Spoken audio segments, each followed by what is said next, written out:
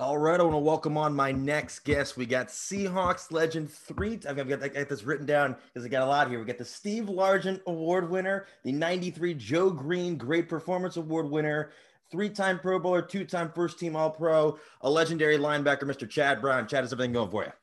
Everything is going fantastically. I guess as good as it can be, and it's such a coming off such a crazy year. But yes, me and mine are happy and healthy. Hopefully, same for you and yours. Yeah, you can't complain. Can't complain. Washington didn't win a playoff game. They normally don't, so it's not a really different year. So it's can't complain. But for the season, we got one more game. Recording this before the Super Bowl. I personally, I didn't think the season was gonna finish. I thought the cases would spike and they were just gonna scrap it. Somehow they put it all together, got it all under control, and we have a Super Bowl this week. How do you think the season's gone? I, like you, had my doubts about the season. I thought at some point, they were going to have to either kind of can the season or move to a bubble like the NBA did. I thought the cases would be so bad. Now here in Denver, I live in Denver. They had to go into a game without a quarterback. So now, it wasn't a whole lot made of that because they weren't a really good team. They weren't a playoff team. So there were some things that maybe were not necessarily fair from a competitive nature that had to happen because of COVID. But at the same time, to be where we are, not miss a week of football, not essentially miss a game. Games got rescheduled, but no games were missed. We are here, and the two teams who a lot of folks predicted would be here are here. So crazy season, lots of weird things happening, but in the end, I think the best football won. Interesting. Interesting. What was your main take outside of all the craziness with the COVID this season? What was your main takeaway? Something that kind of caught your attention, like, wow, I didn't see that coming. I think, well, I won't say I was surprised, but I think good coaches, whether it's college football or the NFL, found ways to keep going. Alabama was not affected by COVID in the same way that other teams were. I wonder why. They're a great program. They have players with discipline and went about and practice the proper protocols and all those kinds of things. Same in the NFL. Kansas City, obviously, it was looking to repeat, had a very strong incentive to do things the right way. Tampa Bay, same kind of thing. So I think the fact that the coaches who are the best on the field coaches also took care of the COVID stuff, which in some ways became an on the field issue, making sure that their guys were adhering to protocols, that they were following the rules, that they were wearing their masks, all those kinds of things. The more detailed you were as a coach, the better culture you built as a coach. It showed up not just on the field, but with COVID as well. Then you do radio broadcasts for the game, right? I'm pretty sure I've heard you on Westwood One. I've done Westwood One, but I've also do a lot of Compass Media as Oh, well. cool. So how did that work this season for you? This was an interesting season. We did not have spotters or stats people in the booth. So it kind of brought me back to doing some of my first broadcasting opportunities, which were high school games where you don't have a spotter, you don't have anybody in the booth. So your ability as a broadcaster to juggle all those tasks became critically important. So we were allowed to go on site, but we were only allowed to have three people in the booth: play by play, color guy, and an engineer. And that was it. Occasionally, we got a fourth person. We were allowed to have a producer. So those really tight constraints, in the end, I think in the beginning affected some of the broadcast, but in the end, it made all of us better broadcasters because we had to juggle stats and keep those in our heads, not just rely on somebody else to keep feeding us statistical information. Or, I'm helping the play-by-play guy figure out who was a receiver who just caught this pass. Now, working an NFL game, obviously a lot easier because we're so familiar with NFL players, but I did NFL and college games this year. So bouncing back and forth and doing a Louisville, Florida State game, teams that I haven't called a game for ever, my first time calling either one of those teams. Trying to do that with the limited personnel we had was certainly tricky. But in the end, I think, like I said, I think we're all better for that. Were there a lot of stadium personnel there? Or did you have to lock up after the game was over? I have to say everyone, everywhere I went, excuse me, did a fantastic job. Whether it was NFL, whether it was college, all the protocols weren't exactly the same everywhere we went. Obviously, some places were more stringent than others, but everyone had a plan in place and they were trying their best to execute the plan. And the stadium personnel were always incredibly helpful in that. And I think it was a bit odd for them as well. Used to having 60 or 70,000 people in the seats. Yeah. Now maybe there's a couple of hundred friends and family kind of thing. But from a media perspective, they were as helpful as they have ever been. And it was great to see, that because things were crazy, not everything became crazy. I know I was talking to, I don't know if you know Dan Hellie, who's with the NFL Network. Yes. I think he got the last minute call earlier in the season when Washington played Detroit, and he got it like 3 days in advance, and he had to kind of scramble to get a test and everything. Were your games more set out that you had more time to kind of get everything handled and then to get where you needed to go? We kind of scheduled the first month of the season figuring both college and NFL will make it through the first month. That was the hope of the executive producer with Compass. There wasn't a whole lot of confidence on how it was all going to break down. And then after that, it literally became a week by week basis. So there were a couple of times where I had either just finished calling a game or I was in the middle of calling a game. And, at halftime, I look at my phone and it's like, oh, do you want to do KC Tampa Bay next week? Yes, I do. Okay. So, because it was obviously, games were being scheduled and rescheduled. In college football, teams were canceling some games. And then we were dealing within our own media circle, some guys were getting COVID and coming down with that. So there's a lot of juggling of schedules and games to make it all happen. But again, I called 13 games this year. Awesome. So happy and blessed to be able to do that many. Most of them in the NFL. And like I said, the NFL completed their season. So, here we are the last week of the season and a chance to reflect back on what could have been a no season, but happy it ended up being what it was. By the 12th game, when the person was giving you the test, you're like, all right, I've done it before. You can just do it. I know what's going on here. Yeah. The first time, because I got it because when I moved into my roommates in August, before I moved in, the kid tested positive and we all had to get it and they gave it to me. And they were like, are you ready? I'm like, not really. And they just kind of just went right up there. I'm like, this is brutal. This is unbelievable.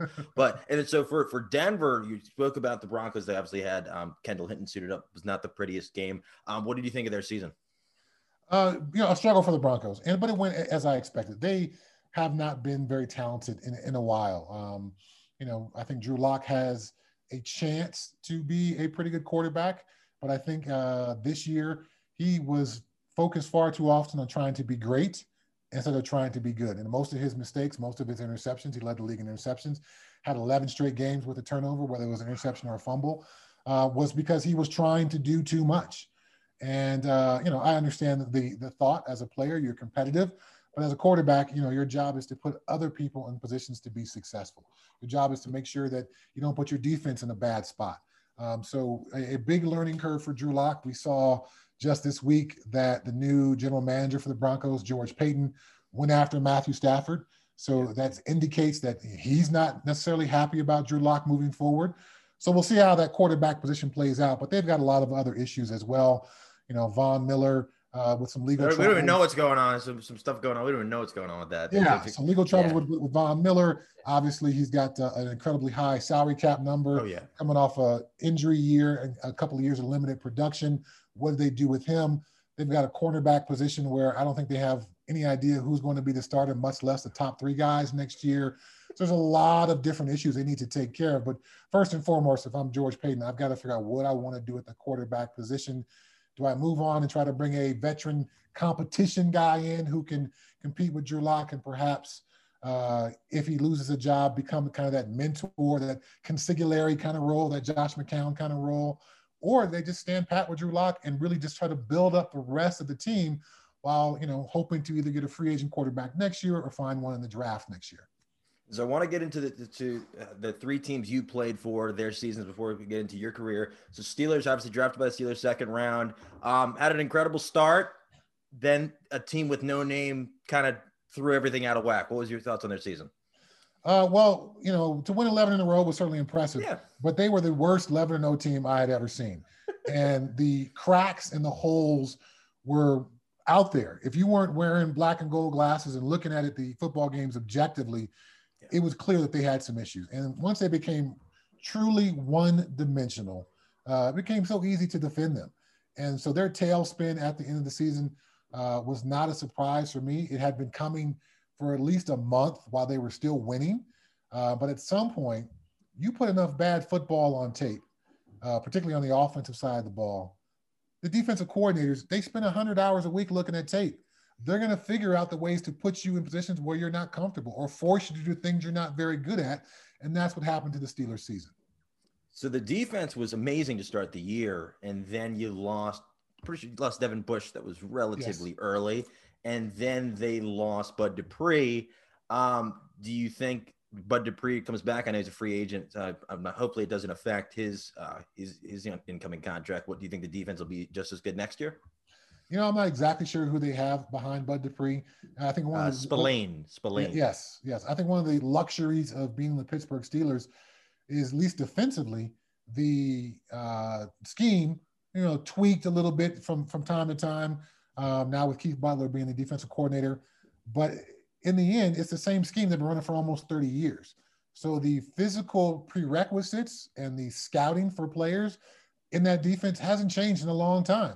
So whether it's Bud Dupree maybe moving on in free agency, or it's Chad Brown moving on in free agency, or Kevin Green, or Greg Lloyd, or Joey Porter, or Clark Haggans, or Jason Gilden, it's a long list of guys, but they've always found somebody to step back in and replace them. So I'm assuming the Steelers being the Steelers, they have scouted guys with the anticipation of Bud Dupree possibly leaving, and they've got someone else to step up. So the linebackers in Pittsburgh obviously are such an established tradition. I think the scouting department for those guys knows exactly what they're looking for and how to find that next guy. You think we've seen the last of Juju in a Steelers uniform? Maybe so. Maybe so. He's kind of tailed off a little bit. He was, one of the brightest young receivers in the game. Kind of tailed off a little bit, and now we're seeing some of the, lack of maturity showing up in some ways. And I'm not sure if Mike Tomlin, we saw him get rid of Le'Veon Bell. We see him trying to eliminate distractions. Maybe Juju is the next step in that process. Interesting. And then so going over to Seattle, obviously spent the bulk of your career there. They came out of the gates storming. The defense wasn't really playing up to par. Then the defense sort of caught up. The offense sort of tailed out. What about them? Were you surprised they lost to the Rams? I was particularly, what was going on with the Rams quarterback situation. But again, you want to find a way to play your best football late in the season and going into the playoffs. And Seattle was kind of reeling offensively. They never really put together a fully complete game. I don't think the entire season. It was either one side of the ball or the other. They couldn't get both sides to play well. And to see Russell Wilson, after he was on to such a hot start, being talked about in the MVP conversation, it was, odd to see him struggle with just some of the things that maybe a month or 6 weeks before he had handled no problem. So I think there was a regression of his play. Clearly the play calling didn't meet what they had on the field. That's why there's a new coordinator in Seattle now. Pete Carroll's not going to allow that to stick around very long if you're not getting it done. And then defensively, tip of the cap to Ken Norton and to Pete Carroll as well. To keep chopping wood, keep your head down. You were a historically, not just a bad defense for this season, a historically bad defense. Then you managed to turn it around. You got Jamal Adams back. You got Carlos Dunlap in trade. He took a couple weeks to get going. Then he started producing in the pass rush game. You changed your defense, but you made them a much better defense, much more opportunistic. So it'll be a very interesting offseason for Seattle. Can they maintain what they had going defensively? Do they try to add more pass rush kind of elements to the defense? Because you need more than just those two guys. And then offensively, how do you maximize Russell Wilson and DK Metcalf and have other players fill roles? When you think about, say, the Kansas City Chiefs, they've got multiple weapons offensively that makes it very difficult to take away just Tyreek Hill or just take away Travis Kelce. The Seahawks need to spend an offseason with really developing those other weapons so teams can't just decide we're going to take away DK Metcalf and shut your offense down. Where does Bobby Wagner rank on your all-time great Seahawks linebacker list? Bobby's towards the top for sure. Remarkable consistency, a student of the game, great feel for the game. There's so much to like about him, whether it's in the run game, whether it's in coverage or getting after the quarterback. Tremendous respect for Bobby and what he's been able to accomplish. He is on a Hall of Fame track. at this point. Still needs, I think, a couple years to kind of solidify that. But if he can maintain his current level of play for another 2 years or so, he's certainly in that conversation. Do you think there's any regret whatsoever for making the move for Jamal Adams? I don't think so. I think they knew what they were getting as far as kind of being a bit of a volatile personality. Now, at the same time, Pete Carroll, for a period of time, specialized in that, and I did a coaching internship with Seattle, and that was the year after they lost the Super Bowl to the Patriots. So Marshawn was still there. Martellus Bennett was still there. Cliff Averill was still there. Earl Thomas was still there. Richard Sherman was still there. So the personality of the locker room and ability for the coaches to, kind of tamp down some of the worst parts, but lift up the best parts of those more eccentric players' personalities. I don't think there's a better coach in the league than Pete at getting that accomplished. Would you like to see one of those former Legion of Boom, that era of Seattle defense guys, maybe join as a position coach just to kind of instill some new blood into the young guys? There is a major difference between being good at football and actually coaching football. And particularly now with how much players, if you're a good player, Earl Thomas, Richard Sherman, to use some Legion of Boom guys, those guys are going to make over 50, 60, $70 million in their career. I know they love football, but do they want to show up at 5 o'clock and not leave until midnight? That's a tough ask for a lot of people when they've got a huge nest egg to rely upon. There's far more things interesting in life than grinding and watching tape on how to figure out the Sean McVay offense. Well, the thing is, if you coach for the Seahawks, you get to figure out what kind of gum Pete Carroll likes to chew. So, I don't know. I can tell you that Pete varies it. He's got in the coaching locker room, there are multiple large containers of gum. And Pete, I think, will vary which pile he grabs out of. I hope somebody does a doctoral dissertation on that, because that'd be fantastic. So then finally, quickly getting into the Patriots. Brady's obviously playing in the Super Bowl on Sunday night. Patriot season didn't go as planned. It was kind of up and down with Cam. What do they do from here? Well, I think folks are saying now, because Tom's in the Super Bowl, maybe the Patriot way was all about Tom Brady. I respectfully disagree. I think it's about both those guys. Tom Brady ended up being the perfect conduit for Bill's version of the Patriot way. So without Bill's vision of what it looks like, I'm not sure if Tom becomes that guy. Without Tom being the best player on the team, but also willing to be the perfect representation of the Patriot way, that only lifts and amplifies Bill's message. How many all-time GOAT type of players are willing to sit in the front row of the meeting room and get yelled at to be an example to the rest of the team? Tom was, and Bill was able to utilize that to create a environment of accountability, of professionalism. If he's going to call out Tom Brady, I know he's definitely going to call out me. So I think Bill's got to find someone else who can kind of become that example. And the Patriot way certainly had a tremendous amount of success, and not all that success was just due to Tom Brady. Early on, they won some of those Super Bowls with defense. They won some of those Super Bowls being a running team, not just a passing team. And that team with Randy Moss and Wes Welker, they did not win a Super Bowl, one of Tom's finest years. So I think, again, the fact that they're now separated, it's easy to begin to poke holes. But I think we should also marvel that they spent as much time together as they did, and they produced a run that I'm not sure the NFL will ever see again. So I want to get into your career real quickly. How did you end up at Colorado? I was recruited by all the West Coast schools, and my dad really, really wanted me to leave the state of California. I had some friends who weren't necessarily on the same path in life that I was. My dad wanted me to go away and grow up a bit. And in fact, during the recruiting process, the phone rang one night during dinner. Of course, this is old school, so it was a phone still hanging up on the wall. So my dad had. My parents still have one. I don't know why they still. I'm like, you still pay for the landline? They're like, yeah. I'm like, yeah.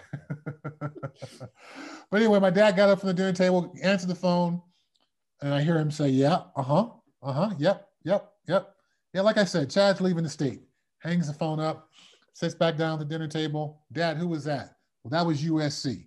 Okay, well, apparently this Chad leaving the state thing has now become pretty serious. This is, but in the end, well, while I had my fascination with some of those local schools in Southern California, Coach McCartney was building something special at the University of Colorado.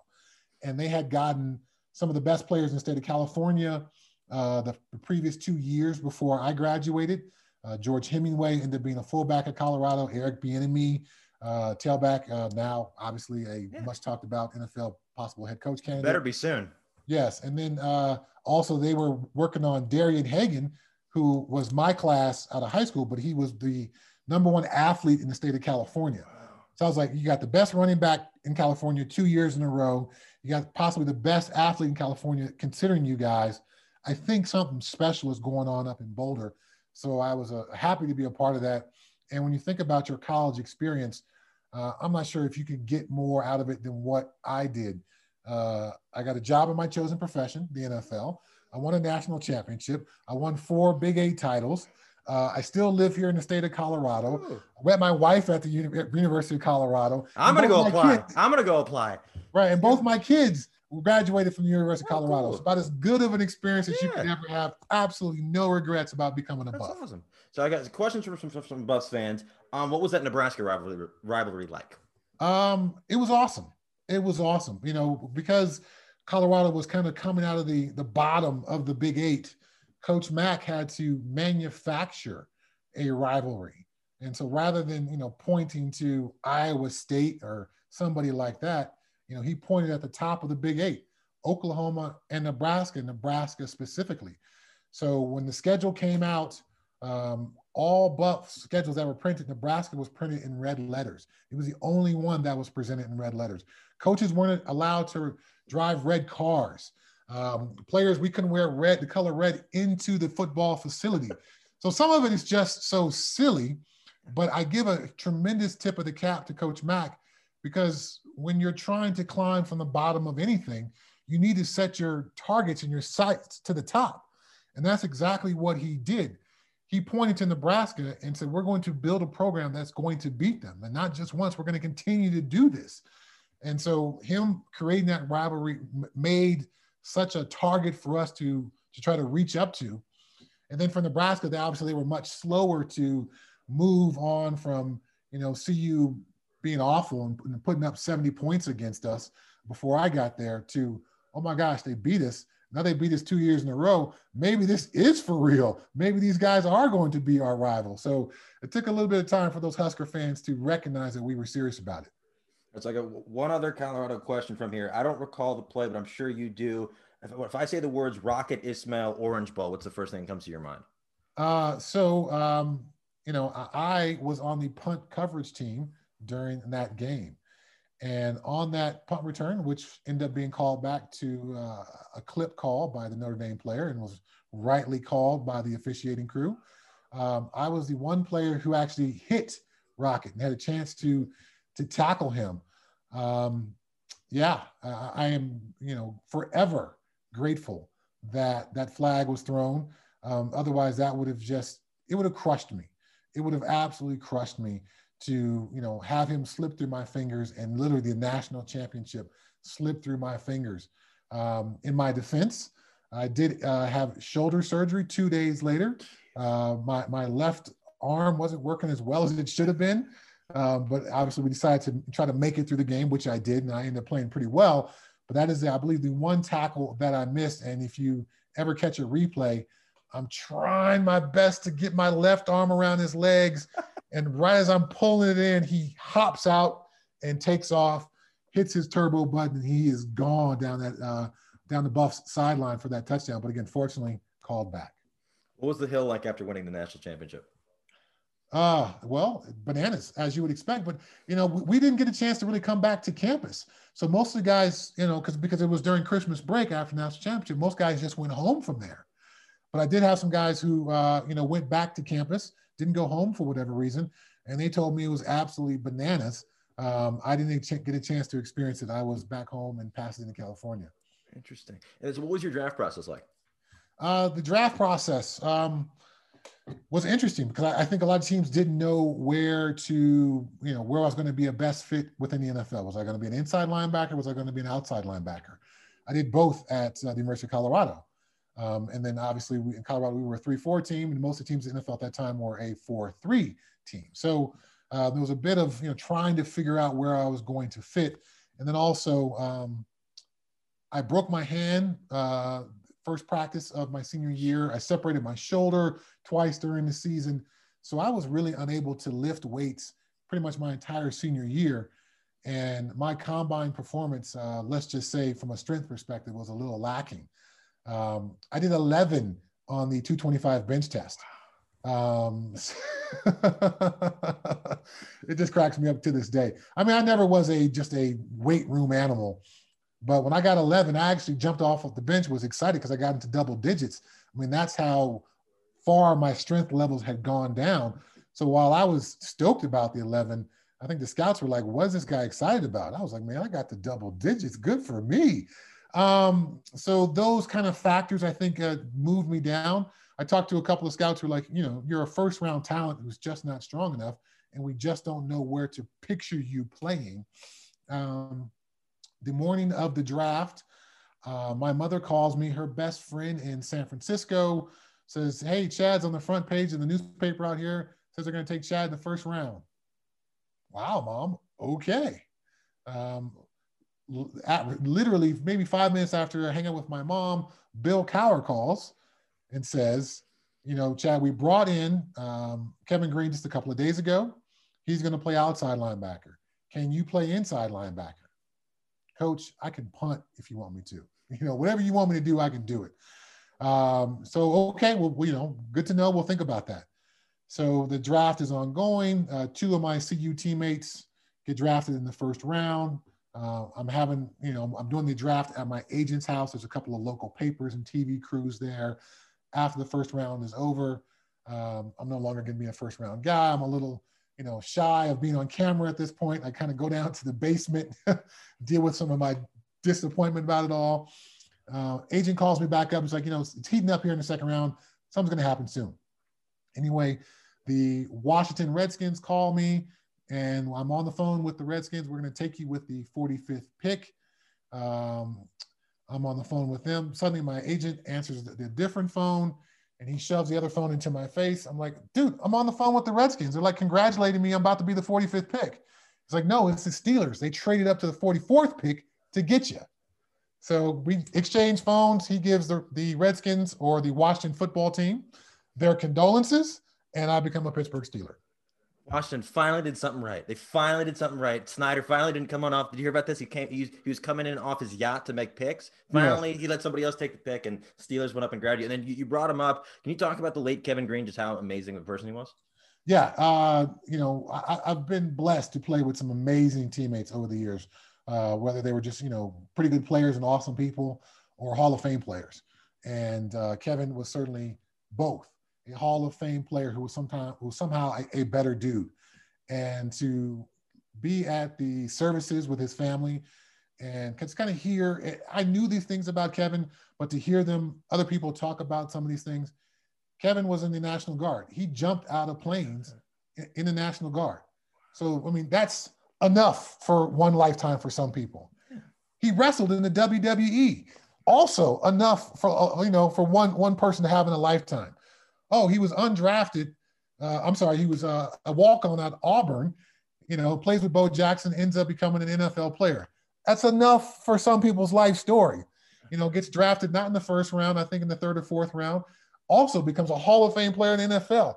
So all those things coupled into a good old Southern dude who called you wife, ma'am, and, would remember your kids' names and all that kind of stuff, and just was a wonderful teammate and mentor for me. He certainly will be missed. And, just to look at what a life fully lived was about, I certainly was inspired. And I want to try to, add some more notches to my belt as Kevin did. Yeah. So I have a question. So what made you decide to sign with the Seahawks? I thought the Seahawks were going to be going in the right direction. They were pretty much in agreement with Warren Moon that he was going to become their quarterback. I played against Warren as a Pittsburgh Steeler. I knew how difficult he was to deal with. They were talking to my Steeler teammate, Willie Williams, who ended up signing as a free agent as well. So I thought they were building something pretty special out there. I knew the new stadium was a possibility. Paul Allen's ownership wasn't solidified at that point, but it was definitely going in the right direction. And I thought, hey, you can have the third or fourth wealthiest man in America own your team. That's going to make things a lot easier.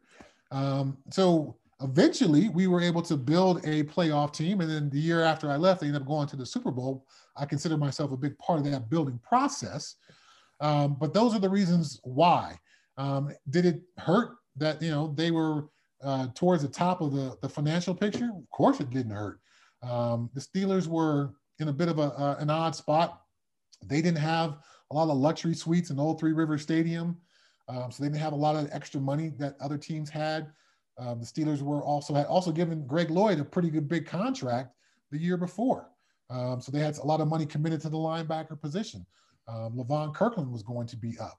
So they had Jerome Bettis was going to be a free agent at the same time that I was. So it was all these pieces that were coming together that made it very difficult for them to re-sign me, at least at the dollar figure that I thought, that I had earned due to my play. And also, let's not forget that my fourth year in Pittsburgh, the year before I went to Seattle, Greg Lloyd got hurt in the first game of the season against Jacksonville. I moved from inside linebacker to outside linebacker. Well, Greg Lloyd was coming back, and they had drafted Jason Gilden 2 years before. So they had outside linebackers. So I was going to have to go from being an all-pro, a Pro Bowler, some people's defensive player of the year, and then I got to move back to my old position. So it was just kind of a perfect storm of circumstances where it made it very difficult to go back to Pittsburgh. I have a question. Did you play with Lofa Tatupu in Seattle? Recurring guest of the show, Lofa Tatupu? I did not play with Lofa, but he was the assistant linebacker coach when I did my internship there. Oh, cool. So I got a chance to spend about 7 weeks with Lofa. Oh, cool. I got one question from some Seahawks fans. Hypothetical. Prime Chad Brown meets Prime Marshawn Lynch in the hole one-on-one. Who wins the collision? Ooh. Marshawn has maybe the best in the hole feet of any running back I've ever seen. His ability to kind of chop down his strides, keep his base wide, have his power underneath him as he's going through the hole. I think I would get him down, but he probably would fall forward. Let's put it that way. Just because, he's done that to everybody else. I don't think I'd be much different. I was talking to Robert Turbin a couple weeks ago. I think Marshawn should be the next host of Jeopardy. I think it'd be electric. I think he's the most likable personality that we've seen in a long time. Do you think Mike Holmgren should be a Hall of Famer? Oh, wow. Super Bowl, obviously in Green Bay. Super Bowl loss in Seattle. It's always so difficult to establish what are the true standards for the Hall of Fame. And they seem to change over time. And they're, because some certain people get into the media, suddenly their, opportunity gets better to get into the Hall of Fame. I talked to Steve Atwater and I have the same age in our entire careers. Oh, cool. And Steve knew that he had to join the media just to increase his chances for the Hall of Fame. It ended up working for him. So I'm always a little dubious with, some of these folks who may be on the border between very, very good and Hall of Fame. I think Mike Holmgren was clearly a tremendous coach. But having, played for Bill Cowher and for Bill Belichick, if Bill Cowher gets in with one Super Bowl, does Mike Holmgren deserve to get in with one? Sure. Does every coach who's got one Super Bowl trophy, does he deserve to get in?